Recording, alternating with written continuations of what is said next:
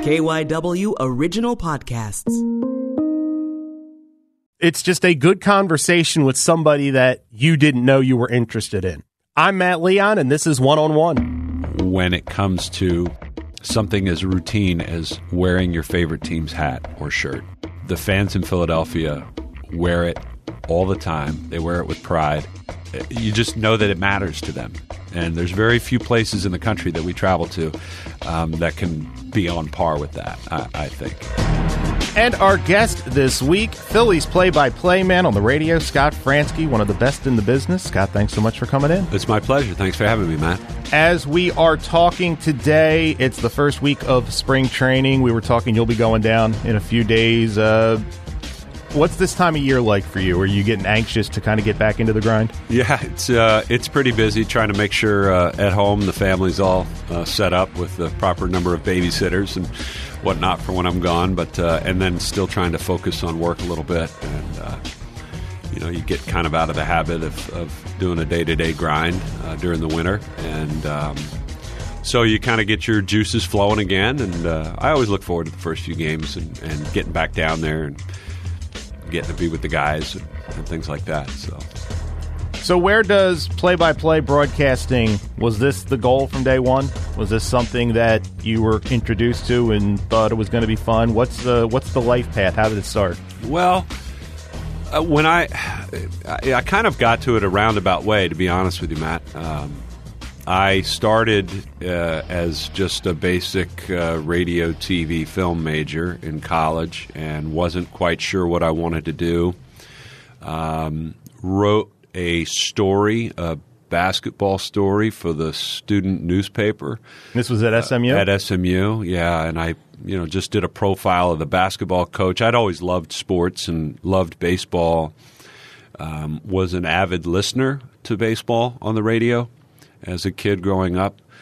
And I kind of got into it and said, this is fun and I like sports and maybe there's something here for me. And I really thought for a while it was going to be as a writer. I kind of focused on that heavily in college, more the print side of everything. And but did games, events on the student radio station on the side, football, basketball. And we didn't have a baseball team, so there was no opportunities there. And that sort of one thing led to another. I got into sports talk for a little while, and that led me to a talk show job with the Texas Rangers. And that's kind of when the time in my life where I sort of got the real itch to do events and to do play-by-play. And I wanted to give baseball a try. I had done a lot of basketball, done a lot of football, and I loved doing them both, but I really wanted to try baseball. And so the announcers there in Texas recommended to me, they said, hey, look, if you really want to try it, you're going to need to go to the minor leagues and try to do it on a day in and day out basis. You might find you won't like it as much because it's 6 and 7 days a week and there's no break. And so I went and got a minor league job and sort of rode the buses for a few years and worked my way up from there. Did you find the play-by-play did it come easy to you? Did it just kind of seem natural? I don't know if it came easy. I've certainly over the years given it a lot of thought. I probably gave it too much thought at times. Just sort of the mechanics of it, the ins and outs, but I feel like I had some pretty good teachers in terms of their critiques and the things that they suggested I try and suggested that I do differently or continue doing the same, that sort of thing. And so I don't know. I don't know that it came easy when you say you do. It came easy for me in the fact that I was super fortunate.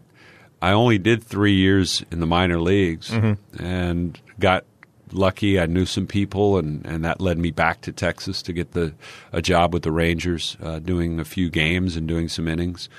And so in that regard, I had a lot of people really kind of look out for me, and that was I was very fortunate in that respect because there's a lot of really good minor league announcers that, just can't, for whatever reason, find that space that it clicks for them in a market where their talents are recognized, So they stay in the minor leagues. And, I wasn't sure how long I would do that.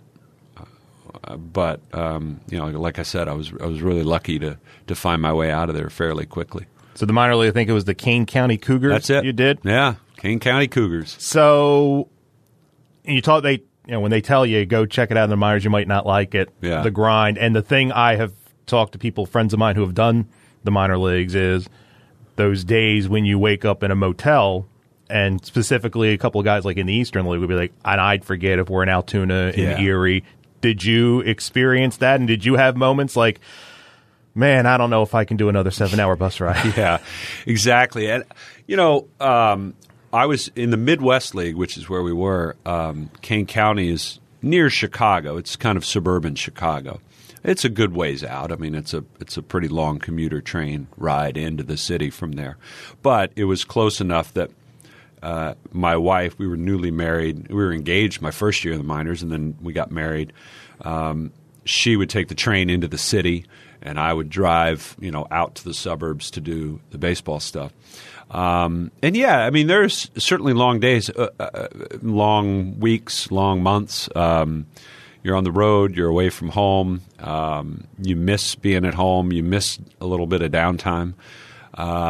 But I don't know. It's 7 o'clock every night. There's just a little energy there and some juices flowing that keep you going. And it was. I mean, I'm not going to lie. It was tough every winter. That sort of, the minor league season would end about Labor Day. If you were in the playoffs, it might go another week or two. But usually it was over in September, and then you had October, November, December, January, February, you're waiting on the other jobs to open, and you're waiting on all the dominoes to fall. Well, this major league job came open. I'm not qualified for that yet, but maybe this AAA guy will get that job, and maybe the AA guy will move up to AAA, and you can move up to AA, and that sort of thing.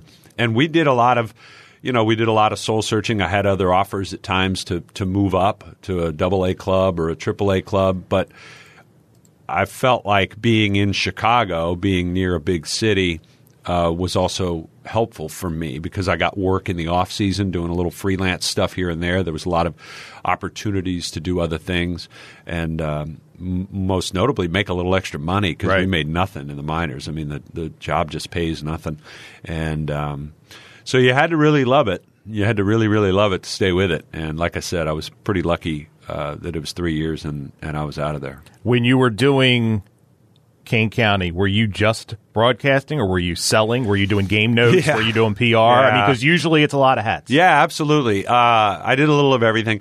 Now, my boss there was pretty kind. He knew that I wanted to do radio. I wanted to be a play-by-play broadcaster. And he knew that's why I came and why I was there. I wasn't there to sell. So he didn't hang a big budget number on me every winter and say, all right, you're going to have to sell X amount of dollars in advertising in order to sort of, to really float our franchise, because it wasn't like that. They were it was a good team. Again, it was a suburban market. They got a lot of families in Chicago that would want to come to the games that didn't want to drive all the way into the city to see the Cubs or the White Sox. It's so expensive, and they could have a family night out at a minor league park for a lot less. So, we had to do everything. I mean, whether it was pull tarp, clean up the stadium after games. I remember a lot of nights on Saturday nights that stadium's just a wreck, and you got to turn it around and get it ready for the next day.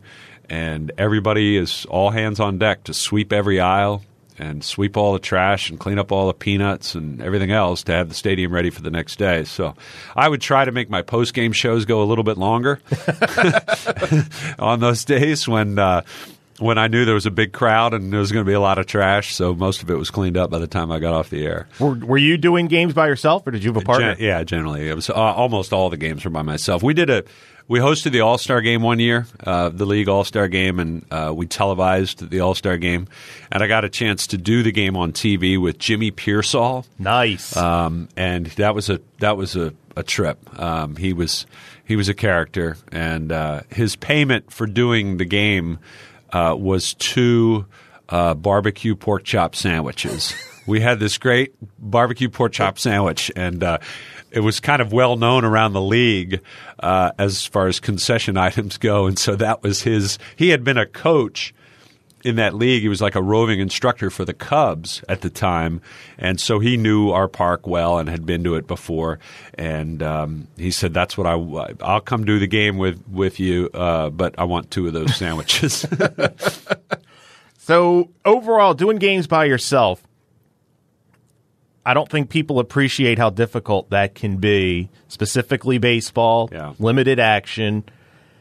How did you learn to get comfortable doing games and not constantly talking? Because number one, it's impossible, and number two, sometimes you just got to let it breathe. But I remember as a young broadcaster, that was a difficult lesson to learn, to kind of let it unfold in front of you. I think one of the biggest keys for a young broadcaster is to make sure you're listening a lot to yourself, because generally I found that as I was doing the game, as I was announcing the game, and I would talk, and I would leave some space, and I would just not talk, what I would generally find is that so often when I was young, I would be sort of in my head mentally panicking for what to say next, what to talk about next, what to focus on next. And then I would think to myself, oh my gosh, I didn't say anything. Like there was all this space, and it probably sounded terrible. And then you go back and listen to it, and the space you leave is never as much as you think it is. The reality is you're probably still maybe even talking too much, if anything else. So I don't know. I felt like I knew what I wanted it to sound like, and a lot of that had to do with the guys that I grew up listening to and how they delivered a baseball game on the radio, and there was a lot of silence. And I felt like, I don't know, it took listening to yourself a lot, whether it was just getting used to the sound of your own voice, whether it was getting used to the silence, or whether it was, again, you're doing every one of these innings every day by yourself, so you're going to need a lot of different ways to describe a routine ground ball to short, because there are a lot of routine ground balls to short. So those were the kinds of things you worked on, finding different ways to describe those things and to try to make it fresh and sound different. Do you have any from those minor league days, the wackiest travel story or the wackiest minor league game you covered? Does anything kind of pop up that was kind of a quintessential minor league moment? Well, I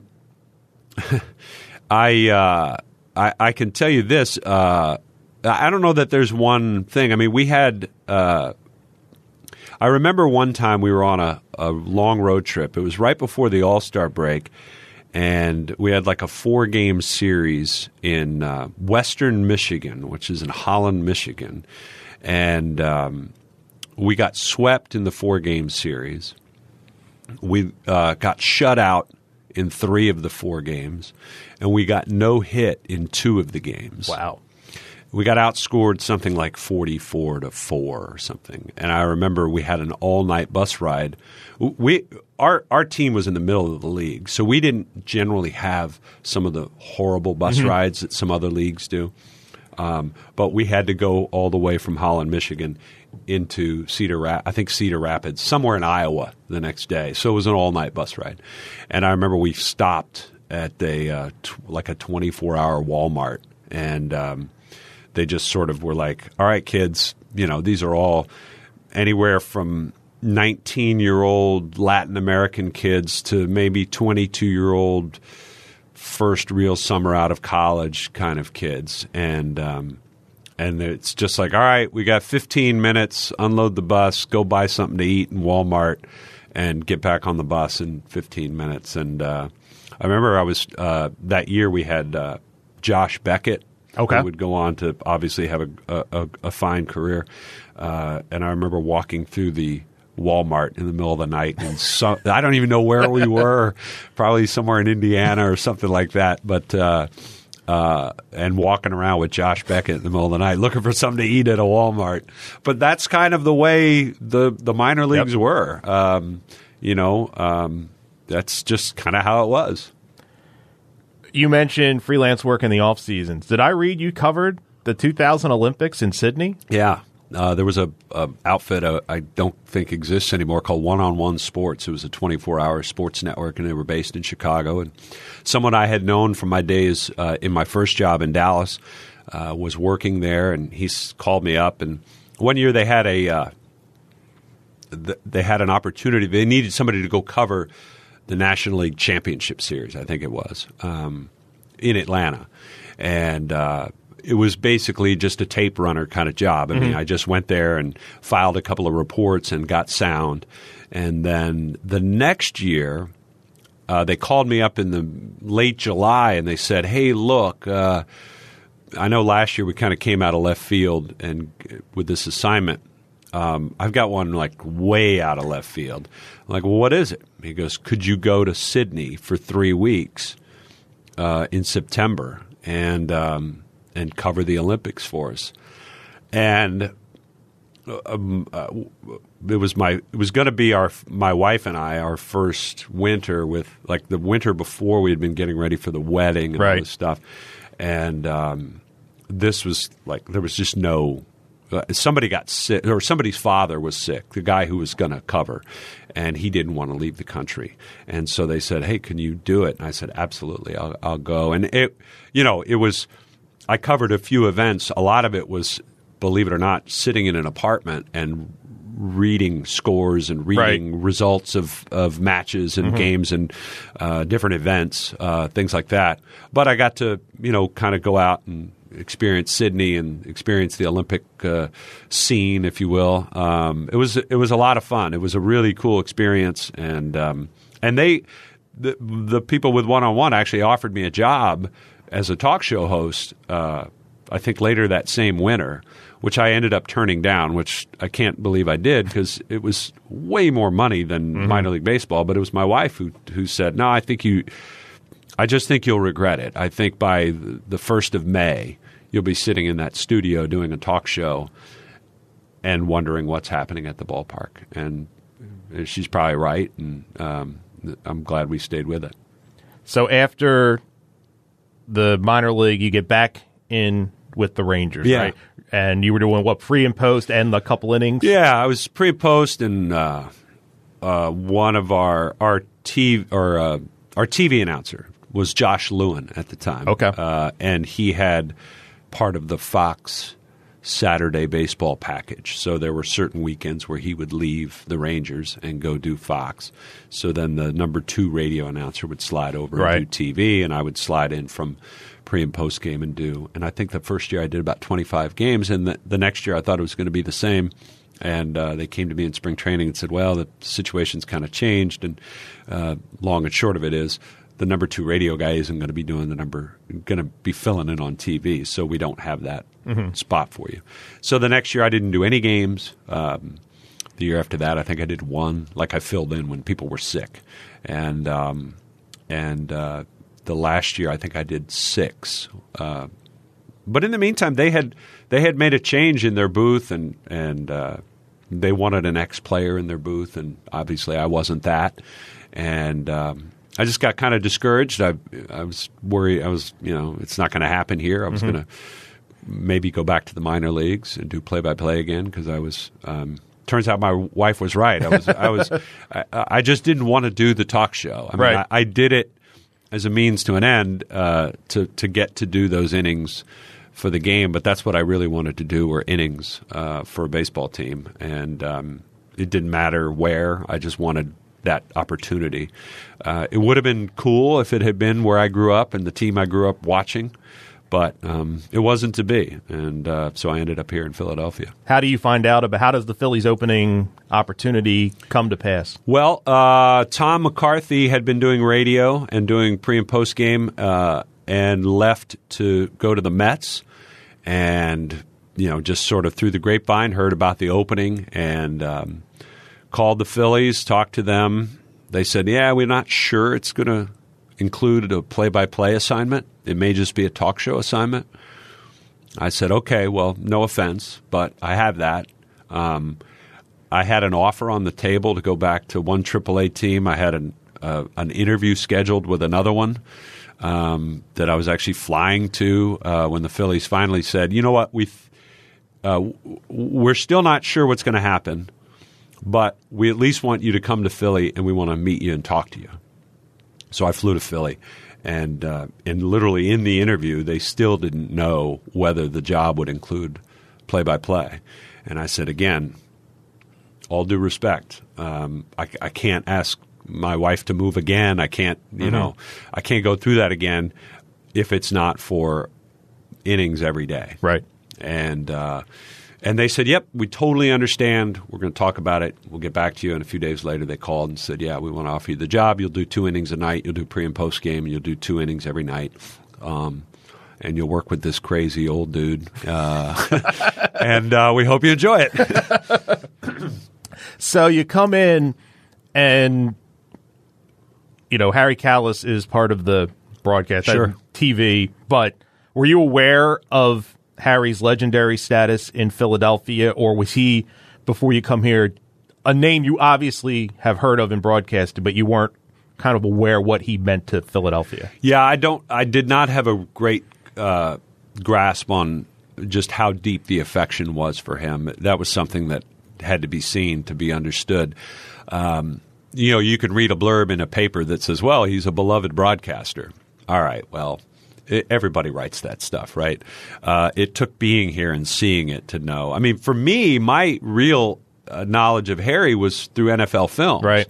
Growing up in Texas, football is king, and the Alcoa fantastic finishes and watching those things every week. They were great, weren't right? They? Yeah, and so those types of things, the NFL films productions, the pregame stuff they would, the weekly inside the NFL stuff that they would do every week. And so that's how I more knew Harry. And I certainly knew his voice well from that aspect, but not as much with baseball until I got here. Do you remember when you first met Harry? I don't remember when I first met him, but I do remember when I first was on the air with him. And it was my very first inning on the air in spring training. We were in Kissimmee. And I was off the air for the first 3 innings. And then I would jump on in the 4th, do color for Harry, and then do a couple of innings of play-by-play. I'm not sure exactly how it was spaced out, but he was doing play-by-play when I went on the air with him. And Ryan Howard hit a home run down the left field line in Kissimmee, and Harry did that ball's out of here, and he did the whole thing. And I mean, the hairs on the back of my neck just stood up, and I just kind of had to pinch myself there. I'm like, gosh, I'm sitting here with Harry Kalas, what happened? How did I get here? Because, a few weeks before I thought I might be going back to the minor leagues. Right. I wasn't sure. It all happened so quickly. So, I remember that first game, and I'll remember it always. Time for a break here on One-on-One. We will have more with Phillies play-by-play voice Scott Franzke right after this. It's the smart look at the issues catching fire in Philadelphia. Flashpoint. What we have is a crisis. This goes way beyond just the perpetrator. You know how many times I had stopped people in front of my house from shooting up? It was a moment where black and brown people on the margins got to say, no, we've been hurting. I think we forget that you came from somewhere else, too. Host Jerry Gregg walks you through the flames. On air Saturday evenings at 9:30 and Sunday mornings at 8:30. Or search the Flashpoint podcast on the radio.com app. And we are back here on One-on-One. Our guest this week, Phillies play-by-play voice Scott Franzke. What was your first interaction with Larry Andersen? Well, so during the interview process, what I was told about Larry was, hey, we have this guy. We think he's the funniest guy in the room, and we want more of that to come out on the air. And The only thing I really knew about Larry Anderson, I knew about the Bagwell trade, obviously. And I knew from an old baseball card that he could do this trick where he put sunflower seeds all over his face, right? And so I knew about those couple of things. But Larry and I, I don't know. Larry was so awesome and welcoming, and he embraced me so quickly. I have no idea why, but he did, and just right away I kind of fell in love with the guy. I mean, he was fun-loving, fun to be around, great partner to work with. Knew a tremendous amount about the game that he could teach me, and really all the broadcasters. There was something that I got from every one of them almost right away, and whether it was Harry and his advice to me, or whether it was to Tom later, was always, just be yourself. Don't worry about being me. Don't worry about being anybody. Just be yourself on the air, and everything will take care of itself. Chris Wheeler, Wheels, I just love Wheels, and Wheels is still kind of a go-to source for me for information historically. We'll be doing some game and something will come up relating to a game from the early 80s or the late 70s or something like that, and I can look at a box score, sure, but if I talk to Wheels, he's got some context for it. Right. He's kind of my unofficial historian, and really helped me bolster my knowledge of Phillies history quickly after getting here. So, but Larry was, right away, we just kind of hit it off as friends. It was great. And that kind of, the chemistry with you guys has always been, and do you feel like chemistry with a broadcast partner, it's either something you have or you don't? Do you think it is something that can be developed, or is it just something you just kind of have to click with the person? Well, I do think you need to click with the person, but I also think, the chemistry is what it is. But in terms of being able to put that into a product on the air that works, that's something that develops, and I think that's something that we grew into over time. I think if I look back, and even if I listen back to some of the early stuff that we did together, that first year my focus was it had been a number of years since I'd done that much play-by-play. Mm-hmm. And I think I went through a phase where I was like, well, who am I? I got to remember who I am as a play-by-play announcer. But I think my first goal was always that thing the Phillies had told me when they hired me was, we want to bring out Larry.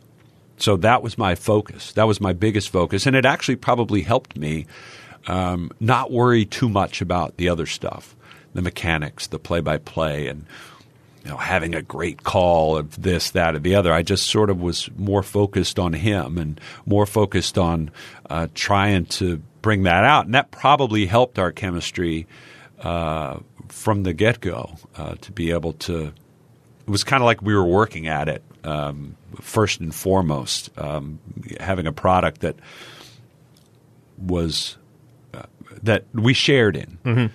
Because I think that's you hear that a lot, like, and you've done this, Matt. You're with a partner, and the old, you can't talk over his call. And I've always tried to remind Larry that I'm like, hey, or whether now it's Kevin Franzen or whoever, I said, hey, we do this together.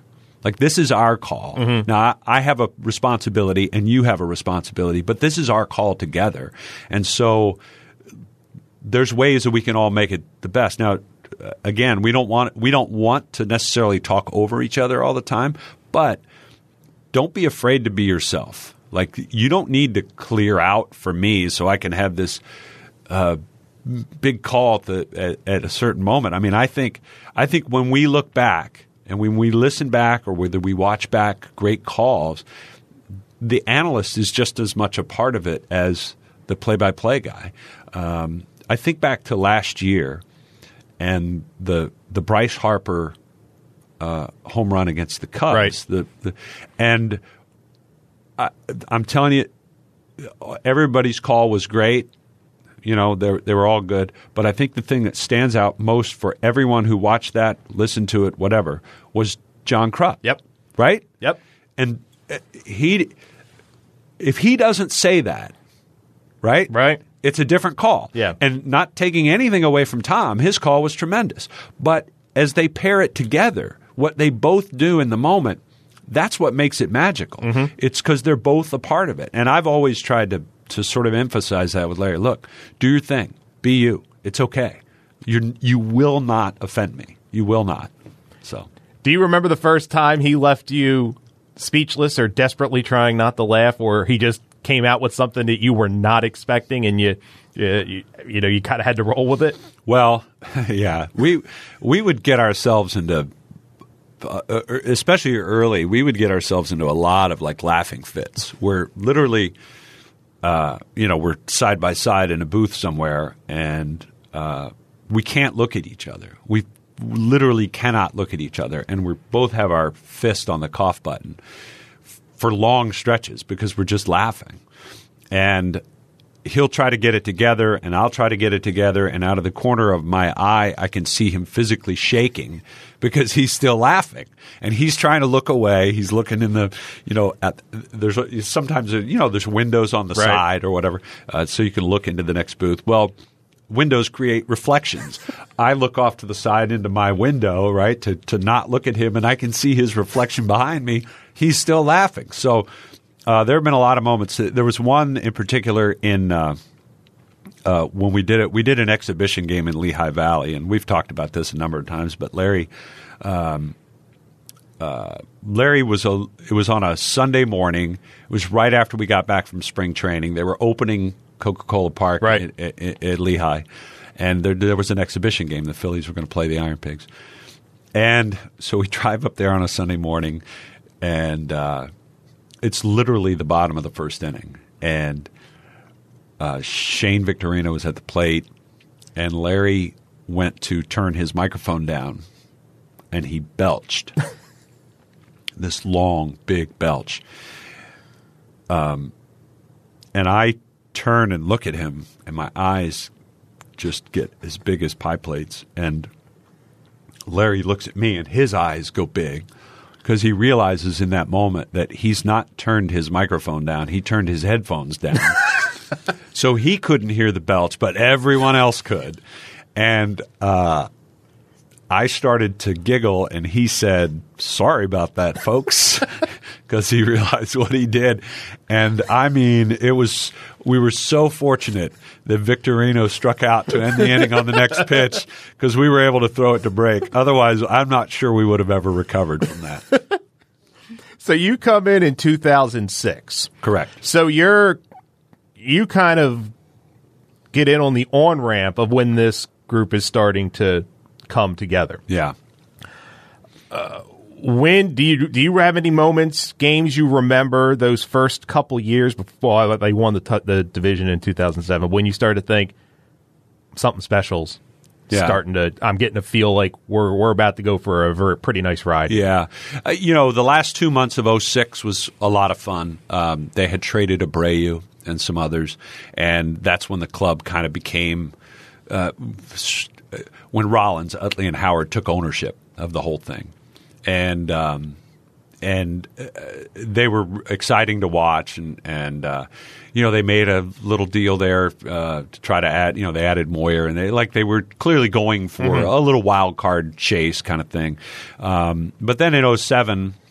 Again, the season didn't start great. They had their struggles. They had their ups and downs, and that was the team to beat thing. I don't know that I'll ever forget the 4-game series they had with the Mets in late August, where they swept the Mets at Citizens Bank Park, and I think not only from a team standpoint, seeing what they were capable of as a group, but seeing what the fan base was capable of. I think that was one of the first times that it just really exploded, where the building itself was just shaking. And then, of course, it just grew and grew and grew. But that series against the Mets, I remember it just sort of put in your mind that, this is a good team and there are good things that are going to happen here. So 2007, they win the division, go to the playoffs for the first time in a long time. But 2008, obviously, they win the World Series. Was there a moment in 2008, regular season or postseason, when you thought, oh my goodness, they're going to do it? Because a lot of times in baseball, I think, you've got to be very good to get to the playoffs, but the best team doesn't always win. A team starts to get a feel or get a look to them, and you don't know it until it's over, and you're like, oh, it's pretty obvious. Now, and I think, because I think 2008 was actually like almost maybe the weakest of those Phillies teams when you go 9, 10, 11. Yeah. But they got hot, and they just started to get a feel, and they almost willed it that it was their turn. Was there a moment when you thought they're going to win this? They got a chance to win this whole thing? Yeah. There were a couple of moments. This Matt Stairs home run in Los Angeles. That game in particular was such a swing of emotions throughout the game, and then of course it swung the series in my mind. That was, and then honestly, when Boston lost to Tampa in the LCS, because I thought Boston was a better team and maybe a tougher matchup, and I thought, you know what, I like our chances a lot to win it all. And, of course, we still weren't there. I remember seeing the end of that when we were at the hotel in Los Angeles. And I thought to myself, wow, it feels like it's coming together. That was when it that was a 2-day span where you felt like, man, this is like coming together. I think this is going to happen. But the Stairs home run was to have Victorino hit the one to tie it and then Stairs hit the one to take the lead. That was a pretty big moment in terms of the momentum. So they win the World Series. As someone who's not from here, were you here long enough to appreciate the championship drought and what any team, but specifically the Phillies, getting to have a parade and all that? Were you stunned at the reaction when they won the World Series just because you were relatively new to the city? Yeah, I mean, I don't think there's any way anybody could ride on one of those floats and not come away stunned, even if you'd done it before, quite frankly, which there were a few people who had done it way back in 1980. But yeah, the outpouring of emotion and sort of the sense of relief from everybody, the sense of release from everybody, because I think the tension had been ratcheted up so high, even going back more than a year. I mean, the fans were so into it.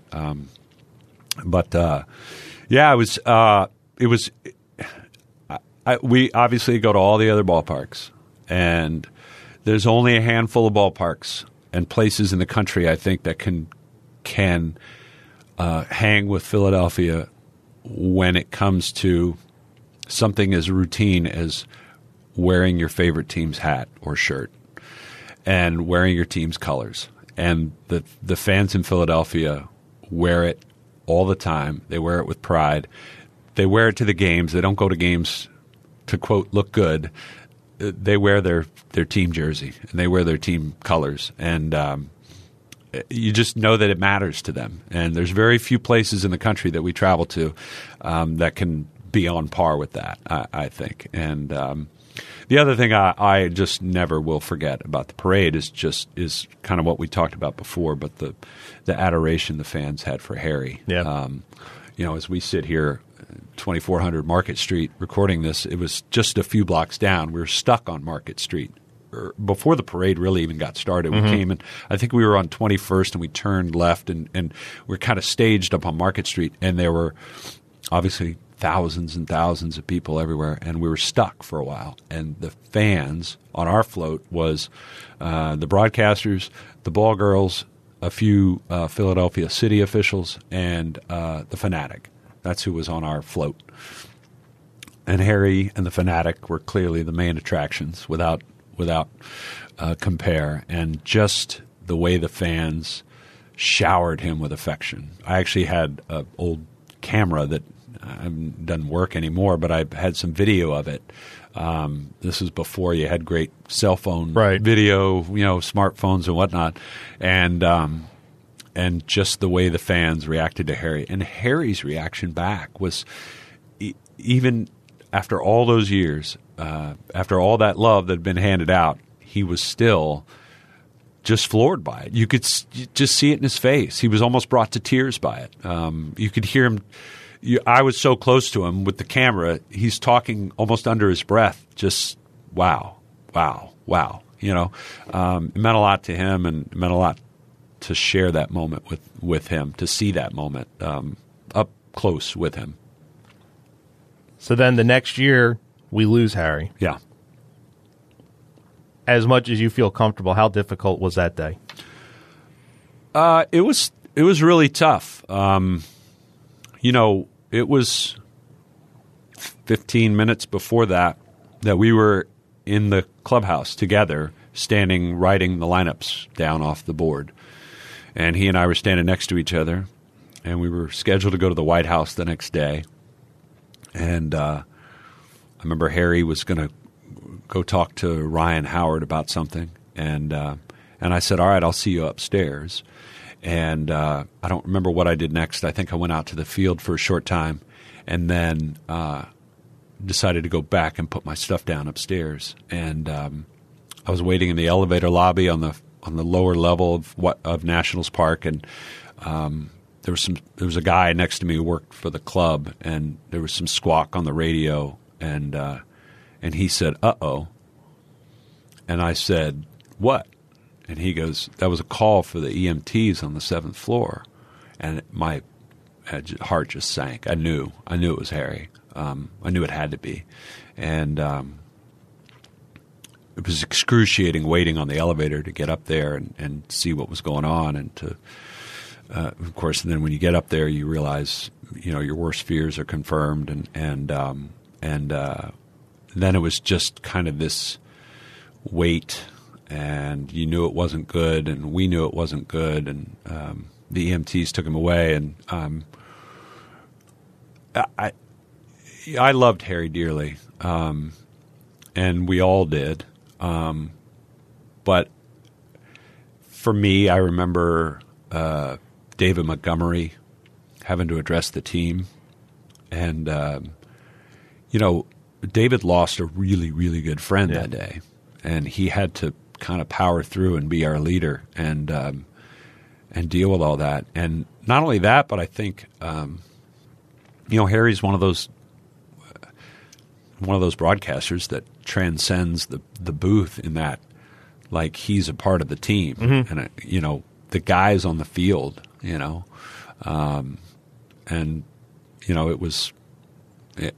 was tough. It was just that quiet moment in the clubhouse when David announced that Harry had passed and told the team that, and it was really difficult. And then going on the air, it became, I remember after that meeting, I went back, I called my wife and talked to her for a little bit, and then just tried to spend the next 30 minutes or so just organizing some feelings and some thoughts, so I could somehow manage to get on the air. So it was tough. And, seeing Larry, Sarge, those, Wheels, those guys who'd spent so many years and so many hours with him, it was a hard day.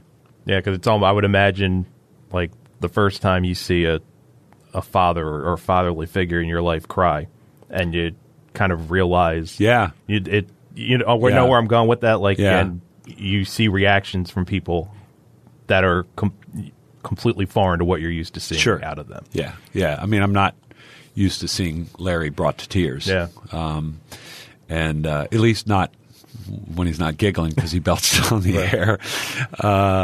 So yeah, it was different. And for me, he was so.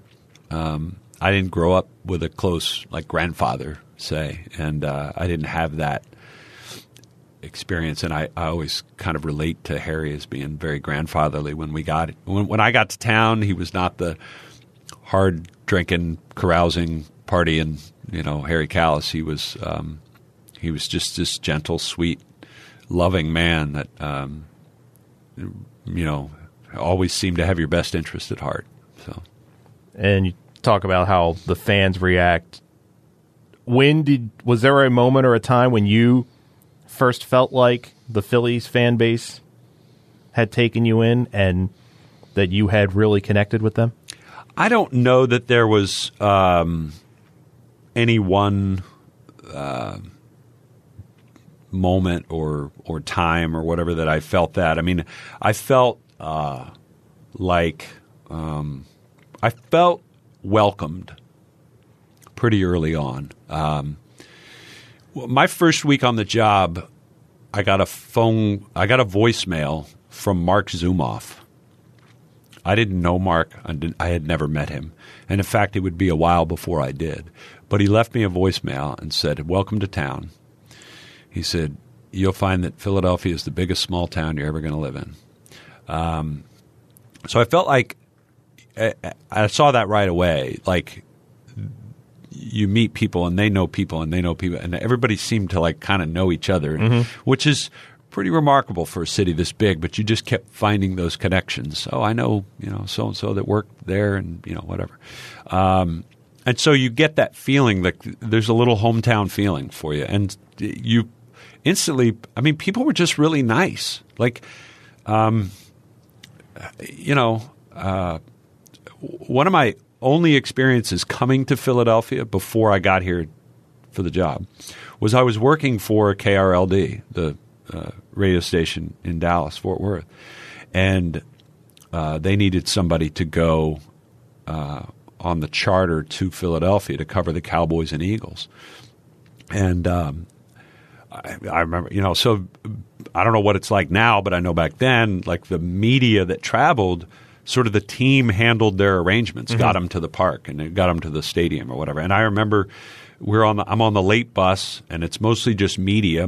All the team had already been at the stadium, and we're driving up, and the fans that are lined up along Broad and Pattison or whatever, up along the fence in the parking lots and stuff, and the greetings they're giving the bus, right? And we're like, we're just media, right? But they are ready to get to this game, right? So that was my only experience. I'm like, wow, they're fired up. But I have found the town to be warm, welcoming, and again has enough of a small town feel that it's never been overwhelming, and it's never felt like sort of you're doing this on an island by yourself, and like you feel like you make real connections to people, and it's been great. I love it here. Final question: do you have a favorite call of your own? No, I don't think so. I mean, I think from I get asked about different calls at times, and I always say that I've gotten to call some really cool things. But I feel like there's always something that I could go back and be like, I don't really like the way I did that. There's always that. And for the most part, I've learned as I've grown to just be like, you know what? That's what I did. That's what it was. I can't do anything about it now, so I'm not going to fret about it too much because but who needs that? Now, I will listen back and be like, maybe next time I'll try to do something here a little bit differently, whatever. But I think from a purely like a mechanical play-by-play standpoint, there was a game in 2009 that in New York, and the game ended with an unassisted triple play. Right. Eric Bruntlett, right. And I was so happy after the fact because it happened so quickly. You're just like blown away that the game even just ended. But I was so happy after the fact that I actually had announced all three outs in the correct order. Like for me, that was right. Like I didn't because I had I think in 2006 there was a triple play. It was an around the horn of 5-4-3, and I butchered it. Like it was awful. Like I'm sure if anybody was listening, they would have been like, We have no idea what just happened. Throws, Right. It's a triple play, right? Well, this one I actually had the outs in the correct order, and so I was happy about that. I could say that I got them right. Scott Franzke, thanks so much for coming in. My pleasure. Thanks for having me.